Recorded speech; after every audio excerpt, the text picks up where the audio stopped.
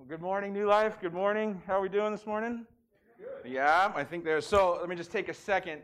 There's probably something going on inside of you that you felt a little bit earlier when we were in worship, and I felt like last week, actually, the corner turned a little bit. So that thing you're feeling in you is life.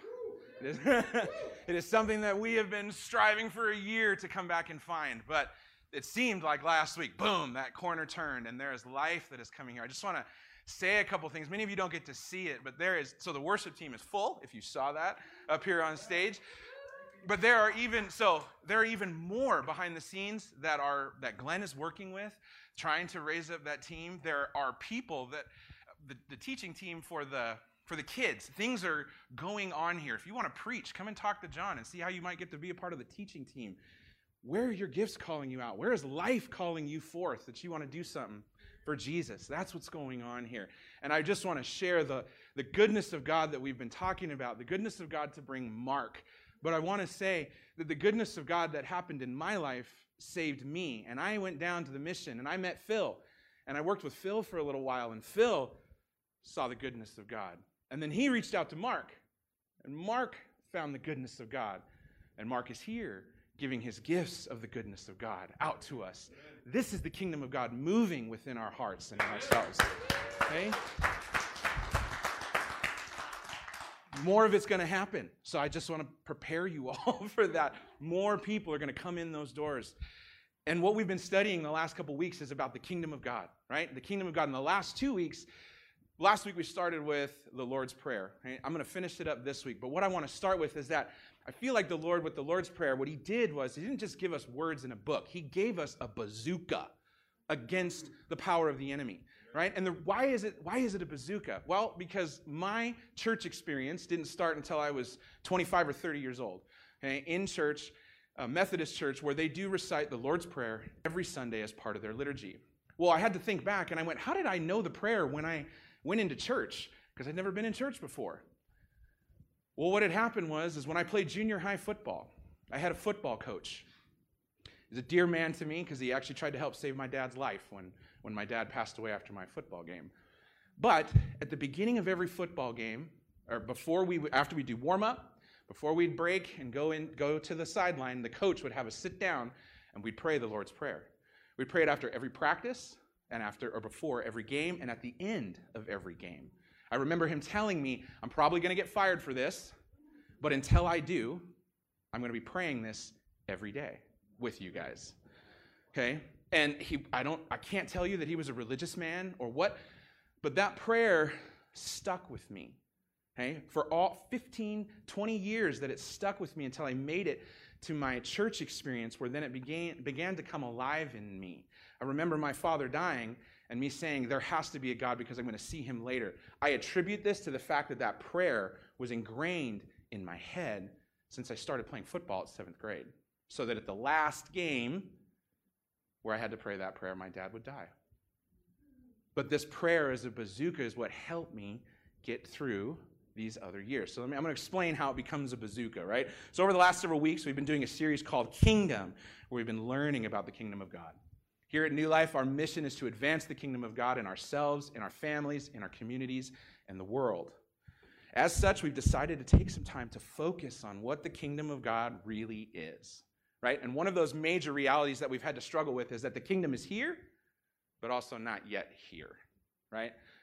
We have the promise of life, of fullness, of joy, of love, of eternal life, while we still live with suffering, pain, death, and disappointment. Last week, Pastor John started the conclusion of our series, part 1 of the Lord's Prayer, or the Disciples' Prayer, as we've begun to start calling it.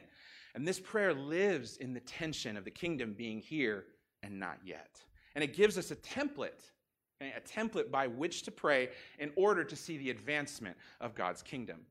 Most importantly, this prayer is meant to grow with you as you mature as a disciple. At first, it would start out rote, and then it will move into the movements that we'll talk about.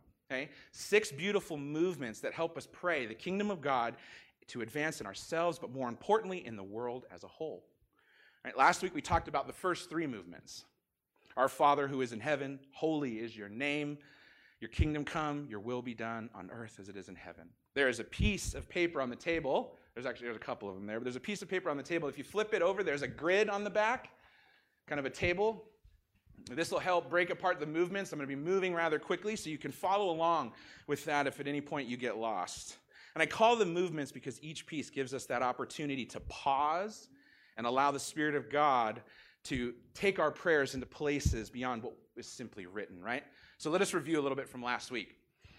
So the first movement is Our Father who is in heaven, yeah? As part of the movement, this particular part, if you were to pause here, you could take your time and just sit in worship, right? If you were in your prayer time and just Our Father who is in heaven, just stop there and just, it's remember. I want you to remember. That's the first thing I said. Remember who God is, all right? Our Father is the way it starts. So you don't even get into the prayer before you remember that you're a child, right? So if you think you're not a child and you're like, God, I don't know what you start with Our Father. Oh, oops. I guess I am a son, or a daughter. So let me pray from that place rather than thinking I'm not. Jesus was so beautiful when he gave us this in the second word, Our Father, right? Reminding us who we are, more importantly, who he is, right? And so this is a way that Jesus said, Abba, Daddy, right? More than just Father sitting on a throne far away, right? Daddy that's close, that wants to hear you and know you and see you. The second movement, Holy is your name, right? This movement can be used as a time of worship. So last week, John was talking about this kind of being confusing. Why do we need to make God's name holy, right? When we don't need to do that. But we're the representation of who God is, right? And so if people are looking at you, they're going to look at you to see, do you serve a holy God? Because I can't really tell by your life. Or I can't tell by your words. I can't tell by what's going on. Now, that doesn't mean we need to be perfect, right? But this, if holy is your name, to just sit and worship and to remember the otherness of God, right? God is holy. We are not. We have been made holy by the blood of Jesus. And this brings us into the first thing of Our Father, right? So that to be able to sit in worship, just turn on what we did earlier today, and just to sit here in the goodness of God and revel in his worship, in his name, right? His holiness, that it would change you. Worship changes you when you sit in the presence of God like that. The third movement being your kingdom come, your will be done, on earth as it is in heaven. So this movement is about what I would say intercession, right? If there's interceding, seeking to bring God's rule and reign where it doesn't already exist. We're talking about advancing the kingdom of God as our mission statement, right? So to pray, your kingdom come, your will be done. Where are those places in your life, in your family, in the life around you where God's kingdom is not reigning? This is a place where you can pause. God, your kingdom come, your will be done. Pause and pray into it. Pray for his kingdom to come. Intercede on someone's behalf that you can bring the kingdom where it isn't already. So these three movements focus more on us as God's children. They focus our eyes up towards heaven, right? And they help us focus our priority where it should be, on God and on his will. The second three movements focus more on us as God as his children, right? The needs that we may have in our lives. And today we're going to finish out those three movements. But first I want to stop and say, up until now, I bet we've been looking at this prayer and we've been seeing it through the eyes and the lens of the individual. My contemplation with God, my worship of him, me praying for his kingdom to come. Despite the fact that the entire prayer is written in the plural and meant to be thought of in its corporate and collective setting. Right? He is our Father. Not just my God, but yours too. Right? Which means we are family, knitted together by the blood of Christ. Give us this day our daily bread. Not just God, give me what I need, but make sure you get taken care of as well. That brings us to the movement 4 of give us this day our daily bread. And it seems pretty self-explanatory. Most of us think about money when we think about God giving us our daily bread. But remember that Jesus was Jewish, and he lived in a very deeply Jewish context, and much of what he teaches has a deep and rich meaning. Wow. This portion of the prayer reaches back thousands of years to the time where the Israelites were set free from captivity and slavery. They're wandering in the desert, and they ask God for God to bring them food, and he brings them manna. But what he tells them is, do not collect that manna. You don't get to store it up. Eat what you need to eat for today. Trust me that I'll bring it tomorrow. God, give us this day our daily bread. The concept of relying on the Lord daily for our portion, here in our context, is not something that it's really easy for us to grasp, right? In America, we're highly independent, overstimulated, oversaturated. So it's hard for us to understand what it means for us to be asking for daily bread. But what happens when we think about other aspects of God? How much do we think we want to pull the love of God from yesterday into today?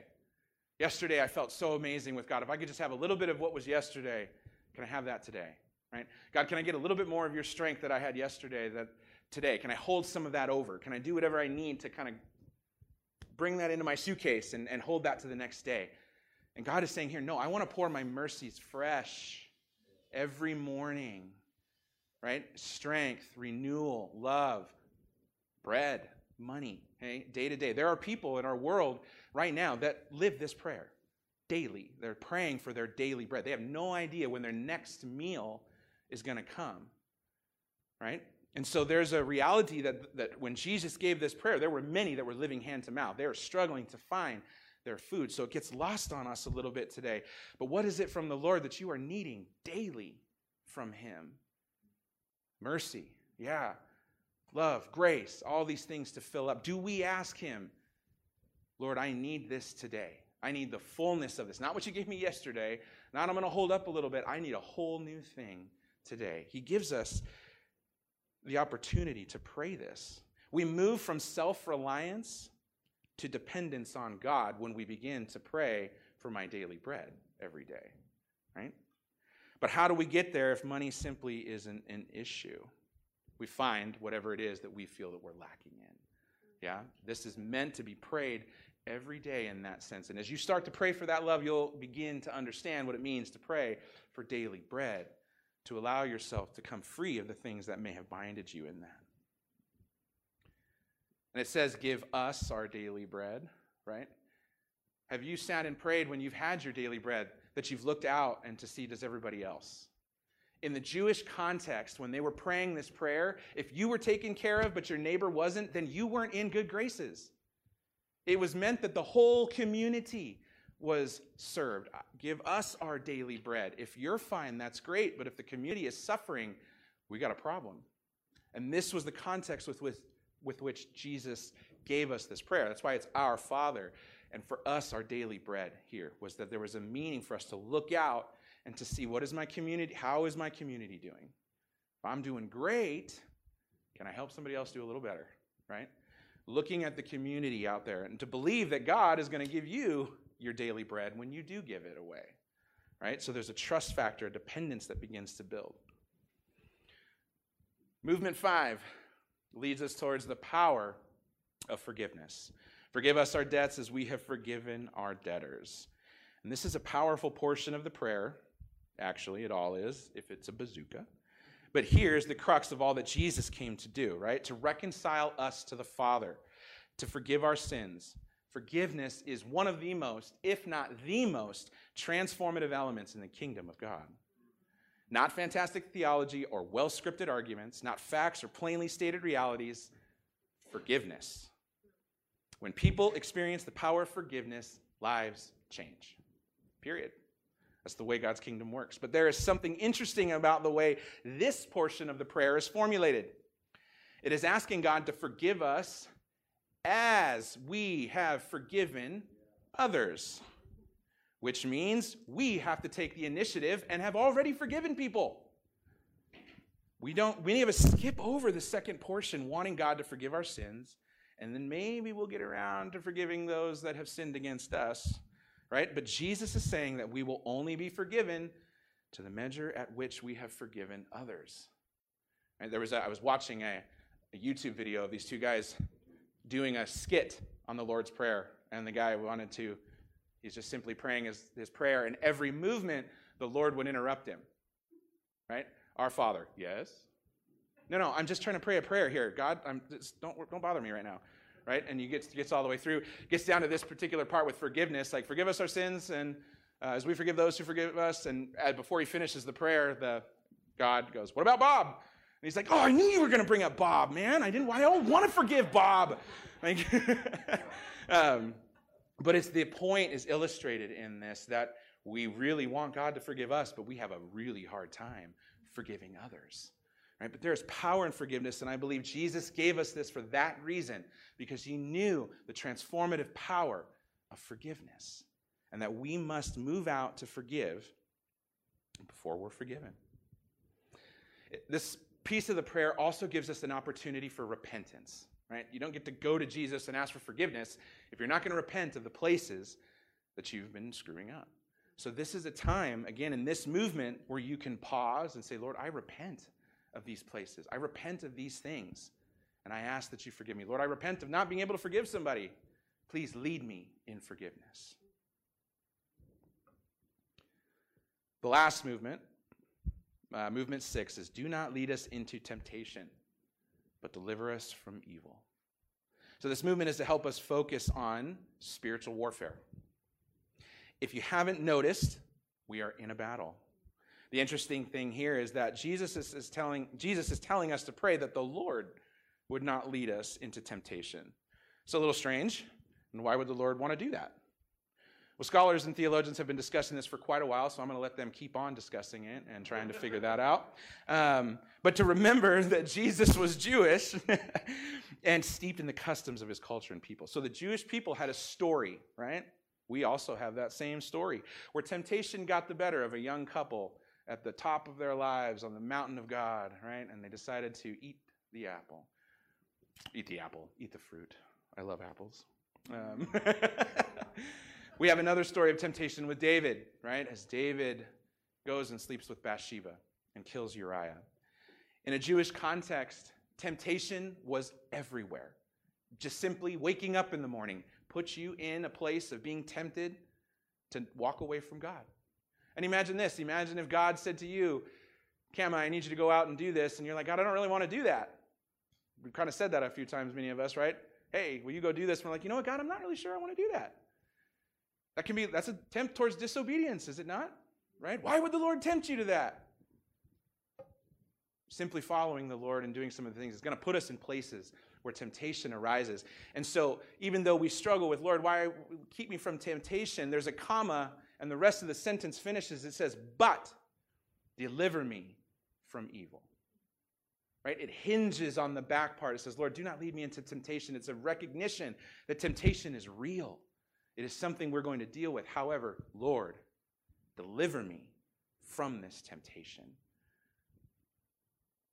Imagine if we sat and believed these prayers each morning when we prayed them, that my daily portion would come, that forgiveness would reign and repentance. My heart is clean as I step into the day. That I would ask the Lord not to lead me into temptation, but deliver me from evil. What if he answered that prayer? Ooh. Even if we took the time. So it's a movement to take here and pause a minute and move out and start praying for spiritual warfare. Where are some places where we need to be delivered from evil? Not necessarily, remember, this is a communal prayer. Where are some other places where the community, the world, and our church need to be delivered from evil? Where are we being tempted to move into temptation as things begin to relax with COVID restrictions and go back? There's been a huge talk in the church world. Are we going to go back to what was normal when we believe God has done a disruption, right? Our temptation to go back to what was comfortable. This is what we can pray against, during this time. There's so much to glean from this prayer.